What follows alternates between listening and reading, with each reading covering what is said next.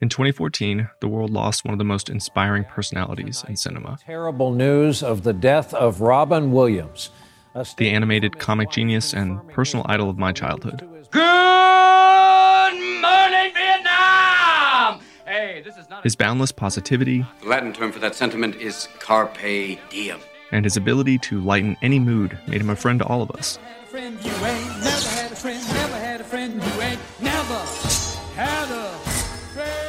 And yet, something crept upon Robin Williams like a toxic shadow, consuming all of his light.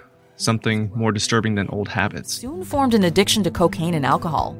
Something that would come to define his final moments. He had what's known as Lewy body dementia. Lewy body dementia. Lewy body dementia. A form of dementia that has received little public focus until now. Robin Williams' wife, Susan Schneider, recalls the year before his diagnosis, he'd been struggling with an odd constellation of symptoms. There are over 40 symptoms for LBD, and Robin had nearly all of them. Symptoms you'd never have thought could have led to his eventual suicide a year later. Constipation, urinary urgency, GERD, trouble sleeping. Symptoms that were not entirely surprising for an older gentleman with an active lifestyle, a guy with a high amount of stress, but also loss of smell and sudden significant difficulty maintaining attention. It was during the filming of Night at the Museum 3 that Robin Williams noticeably struggled with his lines. 1895 H&H Magnum elephant gun. Turns out they have a rather nice collection here. He was becoming more forgetful and frustrated with it. Can be confusing at first. In fact, it was so out of the ordinary for Williams that he'd suffered a panic attack, which led his PCP to prescribe him an antipsychotic, which we've already discussed can be bad for elderly patients with dementia, episode 151. Not to mention, antipsychotics can be devastating for some patients with Lewy body dementia, as they antagonize an already depleted dopaminergic system. And that's the focus of our program this week. Welcome back to BrainWaves, a podcast about neurology and medicine and all the fascinating science and history that come with it. I'm Jim Siegler, and today on the podcast, Lewy body dementia, the diagnostic criteria and clinical management of this atypical Parkinsonian syndrome. Stay with us.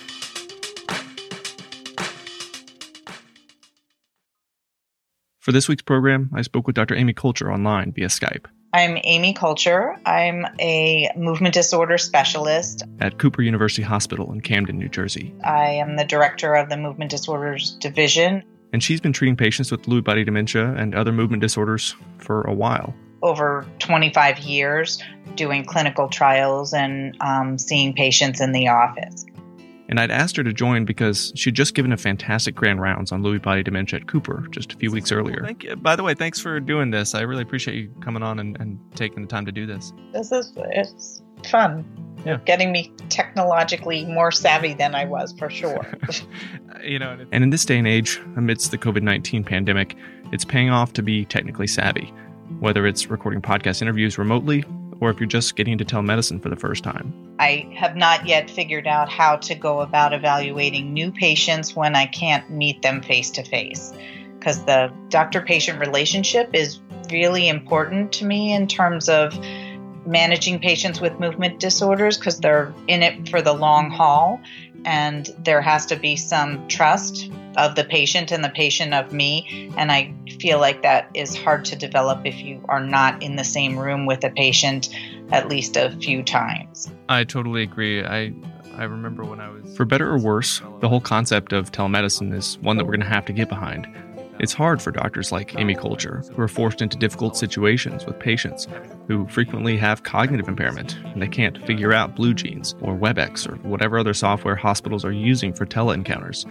It's hard for providers like Dr. Coulter to establish a good rapport with patients and their families in order to enact a durable care plan. The continuity of care was really important to me from the beginning. So I knew that that would be part of my job. And I think the idea of sort of taking care of the whole person and their family is something that I have always wanted to do. While any of this surge in telemedical care would be hard for doctors like Dr. Coulter to adapt to, I can't say that it's all that easy for anybody else out there. Take my friend Ali Hamidani, for example. And in normal vestibular function, the eyes maintain fixation. A neuro-ophthalmologist. Turn the head towards the side. How can he do telemedicine when most of his assessments rely on slit lamp and the fundus exam? What about Olga Tone, who you've also heard on the podcast before?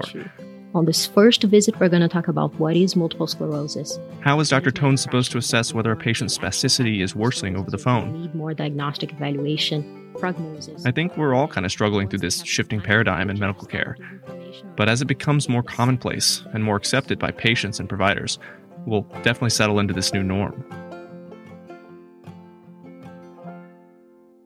All right, so let's get on to the topic at hand. So, when I think about the movement disorders, usually I think about idiopathic Parkinson's disease or Parkinsonism, and then I kind of branch out from there. Is it idiopathic? Is it secondary to medications? Or is it some other synucleinopathy or tauopathy?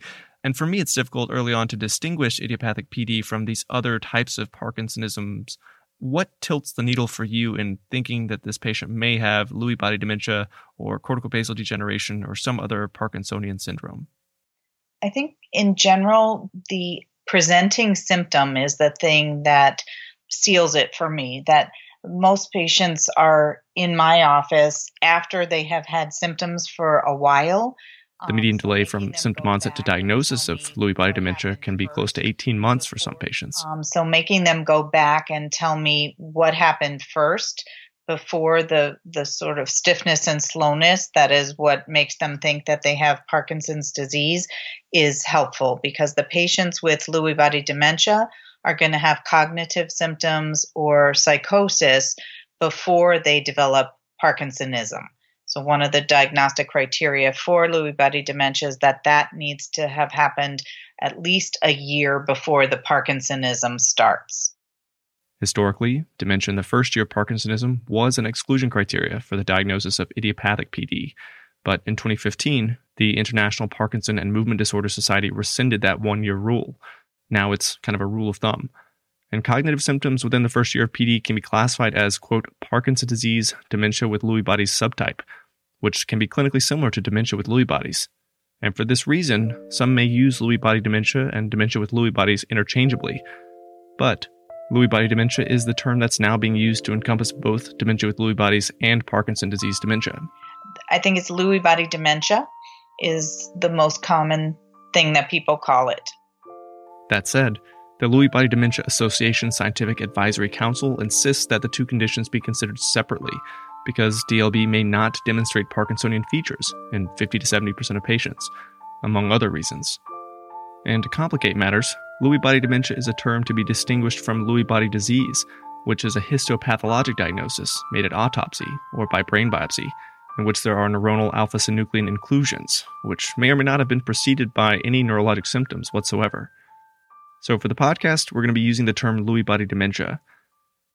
Anyway, like Dr. Coulter said, the Parkinsonism in Lewy body dementia tends to occur later, and is typically milder than the other cognitive symptoms that the patient will experience. The patients with corticobasal syndrome, they have very asymmetric rigidity. So one extremity is so rigid, out of proportion to the rest of their body. So it's more clear when you're in the office with them that this is not typical Parkinson's, because in the amount of time they've had the disease, they wouldn't be that stiff if it was garden variety Parkinson's disease. Then there's multiple system atrophy, another synucleinopathy, which may be differentiated by the presence of early gait instability, dysarthria, and ataxia, although it is remarkably similar to idiopathic PD. And finally, there's PSP, which is a tauopathy, a condition that's poorly responsive to levodopa, and is characterized by more frequent falls and vertical gaze palsy. But Lewy body dementia, for a condition that you might not have thought to be so common, it's actually the second most common neuropathologic cause of dementia, behind Alzheimer's disease, accounting for 5 to 30% of all cases of dementia, depending on which study you're citing. Typically, the patient has some kind of psychosis and some kind of cognitive impairment that is making it impossible for them to do their job anymore or to function the way they used to function. They have to give up driving. So this is a whole issue with the family. If they had been the one that was doing most of the driving, or if they had been responsible for different household activities, that they have to give them up. As time goes on, the interesting thing about Lewy body dementia is one of the characteristics of Lewy body dementia is this sort of fluctuation in mental status, so that sometimes the patient can seem fine, and then other times they're really hallucinating, or they have periods where they're just staring into space and they're unresponsive. So trying to educate the family that this is part of the disease and they're not having a seizure and they're not having a stroke, and you don't have to rush them to the emergency room every time that happens is challenging. Can you elaborate more on that? Because I do think it's so hard for us, at least from my experience in the hospital side, to distinguish a seizure or a stroke. I mean, these patients tend to be a little bit older and they are at risk of these comorbid neurologic conditions. How do you know that it's one of the typical kind of spells of dementia with Lewy bodies? I think the fact that it happens, I guess, more frequently. There's no associated symptoms that you would see with a seizure. Like when they come out of it, they're not confused. They don't have incontinence. They don't have tongue biting. There's no motor movement that goes with it. And there's no focal neurologic deficit other than a sort of spaciness, I would say. How long did they typically last? It can be a half an hour. It can be an hour, which makes the family really nervous, but that's way longer than a seizure would be, for example. Mm-hmm. So, and it is hard. Sometimes I will order an EEG just to put everybody's mind at rest. But once that's done and it doesn't show any epileptiform discharges, then I'm not going to keep ordering it and keep going down that path. Let's break here for a minute to review the 2017 Dementia with Lewy Body Diagnostic Criteria, which are probably more important for research purposes and clinical trials. The clinical criteria are important in terms of recruiting for clinical trials because there are some areas of overlap in the dementias, and you don't want to be recruiting somebody with Alzheimer's disease. And again, these criteria are distinct from the criteria that we use to diagnose Parkinson's disease and Parkinson's disease dementia, which is a term that's preferentially used to describe the dementia that occurs in a person who has well-established Parkinson's disease. Dementia with Lewy bodies, on the other hand, includes dementia as an essential element in the diagnosis, with such significant impairment as to interfere with the activities of daily living. So these patients are typically older, typically in their 70s, where they're starting to get cognitive difficulties. Memory impairment is a later feature, while deficits in attention, executive function, and visuospatial abilities, like copying a figure, solving a puzzle, or size matching. These are very common early on. The patients with Lewy body dementia typically have more executive dysfunction and spatial dysfunction than the people with, say, Alzheimer's disease. The core criteria for dementia with Lewy bodies, for which you must have two in order to diagnose probable DLB, or at least one criterion with one or more biomarkers like an abnormal DAT scan or a polysomnogram demonstrating REM sleep without atonia. These core criteria include fluctuating cognition, fluctuating level of consciousness, recurrent well-formed visual disturbances, hallucinations, Parkinsonism, and lastly, REM sleep behavior disorder, REM behavior disorder, which can precede the cognitive symptoms. Even years prior to the diagnosis of Lewy body dementia or any Parkinsonian syndrome. Then there are supportive criteria, which aren't used to define probable DLB or possible DLB, but they may be useful in the clinical setting. Features like sensitivity to neuroleptics, postural instability, falls, syncope, or episodic unresponsiveness, dysautonomia, hyposmia, delusions, and anxiety or depression. So to reiterate, probable DLB requires at minimum dementia, as well as two of the core criteria, fluctuating attention, hallucinations, RBD, Parkinsonism, or at least one of these two core criteria with a supporting biomarker, which not many movement specialists will test for, to be honest. I don't typically do a DAT scan for people that I suspect have Lewy body dementia because if they have Parkinsonism, it's going to be abnormal. And the DAT scan tells you that you have a dopamine deficiency. It doesn't help to differentiate between regular Parkinson's disease with dementia, Lewy body dementia, or corticobasal syndrome, multiple system atrophy. So I don't typically order that. An MRI sometimes can be helpful because the pattern of atrophy differentiating Lewy body dementia from Alzheimer's disease, you see more posterior atrophy, more occipital parietal atrophy in Lewy body dementia, and more temporal atrophy or global atrophy in Alzheimer's disease. And other studies, like myocardial scintigraphy, which can be used as a supportive biomarker, are not readily available at most centers, so they're not typically done either. But polysomnogram for a patient with sleep disturbance is reasonable. To distinguish these clinical criteria and the diagnostic criteria from those that define Parkinson's disease dementia, the other half of the Lewy body dementia construct, I'd encourage you to read the excellent 2019 review by Melissa Armstrong in Continuum.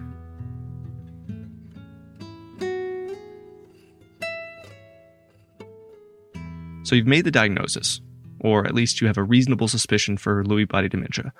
What are we able to do for these patients? What can we fix? Cognitive issues, mood issues, mobility issues, support. If they're unstable, are they safe at home? Do they need somebody with them all the time? Do we need to reassess their living environment? I think I address all of those questions at whether they have idiopathic Parkinson's or whether they have another Parkinsonian syndrome. But the need for social work and psychiatry may be more in some of the patients with other syndromes. We've mentioned that a hallmark for Lewy body dementia is the cognitive impairment, with many patients suffering from difficulty maintaining attention and with executive function, as opposed to memory and naming impairment, which we see in Alzheimer's disease, for example. These patients also suffer from significant anxiety, depression, and delusions, as well as the visual hallucinations that we're all used to hearing about. And these chronic progressive symptoms can be as much of a burden on the patient as they can be on their caregivers. And also providing support groups for the patients and families so that they feel like they're not so alone in their journey with this.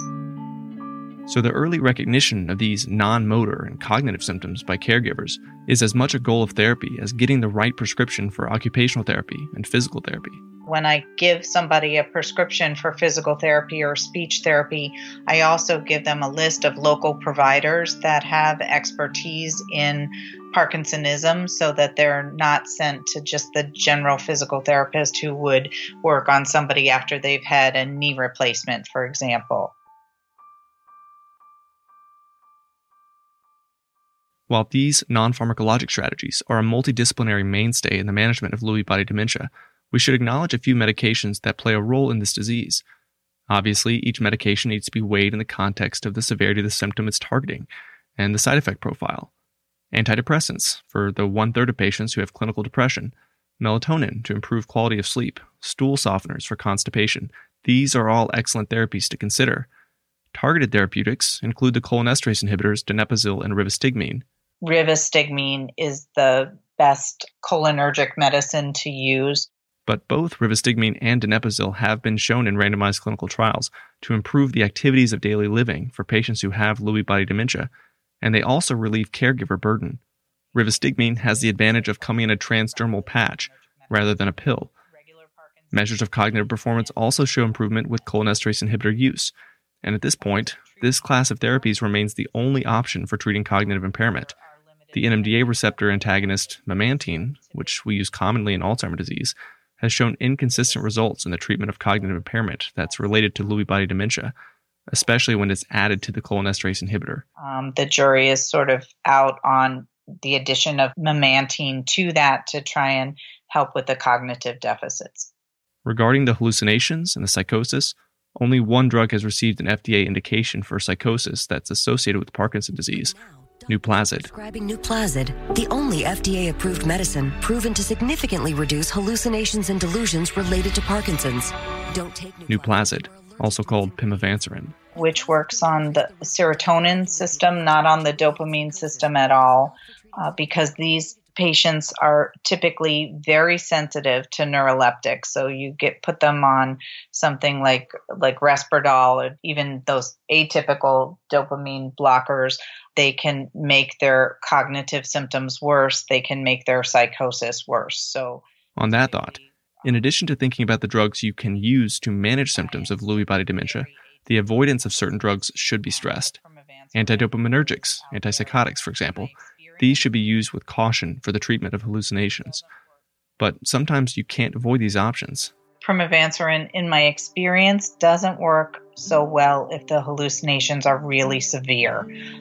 It works for mild hallucinations. So then second-line therapy, a lot of people use quetiapine to try and treat the hallucinations just because its side effect profile is preferable to clozapine, which can cause agranulocytosis in 1 to 2% of patients, and it requires frequent CBCs.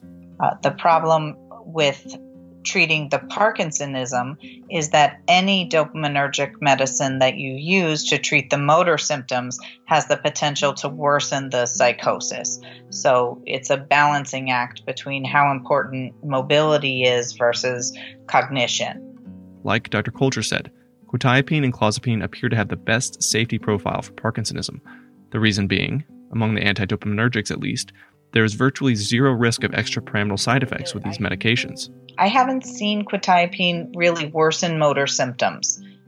And according to published systematic reviews, we also see that, although the data are better for clozapine. The advantage of clozapine may be due to the differential antagonism of serotonergic 5-HT2 receptors, as well as the norepinephrine receptors in the central nervous system when compared to antipsychotics. But it's limited by its hematologic side effect profile, as we've discussed. And for the management of motor symptoms, bradykinesia, the stiffness, we've also got to remain cautious so as not to tip the balance and worsen the psychosis. I would stick with just levodopa preparations to manage the motor symptoms and stay away from the dopamine agonists and other medicines. Other medications to be cautious with would be caffeine, as it could worsen insomnia, and then anticholinergics, which should probably be avoided in any geriatric population. Typically staying away from anticholinergics. So if you're trying to treat depression or anxiety, using SSRIs, maybe more than a tricyclic. The treatment of these patients is very, very challenging. Paranoia, insomnia, horrible insomnia, delusions, I don't know a lot. Parkinsonian symptoms, depression. It's not your fault. That was so difficult to quell.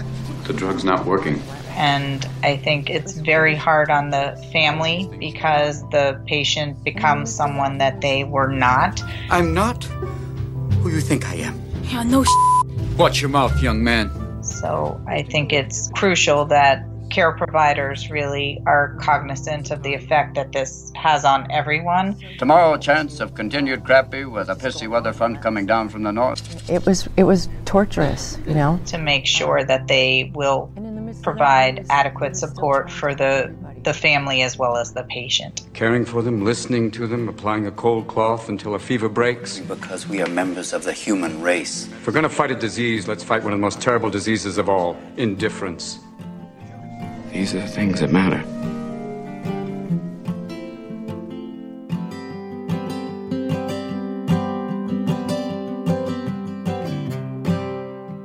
And that's all we got for the program this week. Thanks so much for tuning in. Special thanks to Dr. Amy Coulter of Cooper University Hospital for sharing her experience managing Lewy body dementia. And as always, this program is intended for medical education only, not to be used for clinical decision making. The episode this week was produced by myself, Jim Siegler, with the help of Amy Coulter out of Studio 3 in Philadelphia. Music for this program was courtesy of Andrew Sacco, Axel Tree, Damiano Baldoni, Josh Woodward, and Julie Maxwell. Our theme song was by Jimothy Dalton. Sound effects by Mike Koenig and Daniel Simeone. I'm Jim Siegler. Talk to you again soon.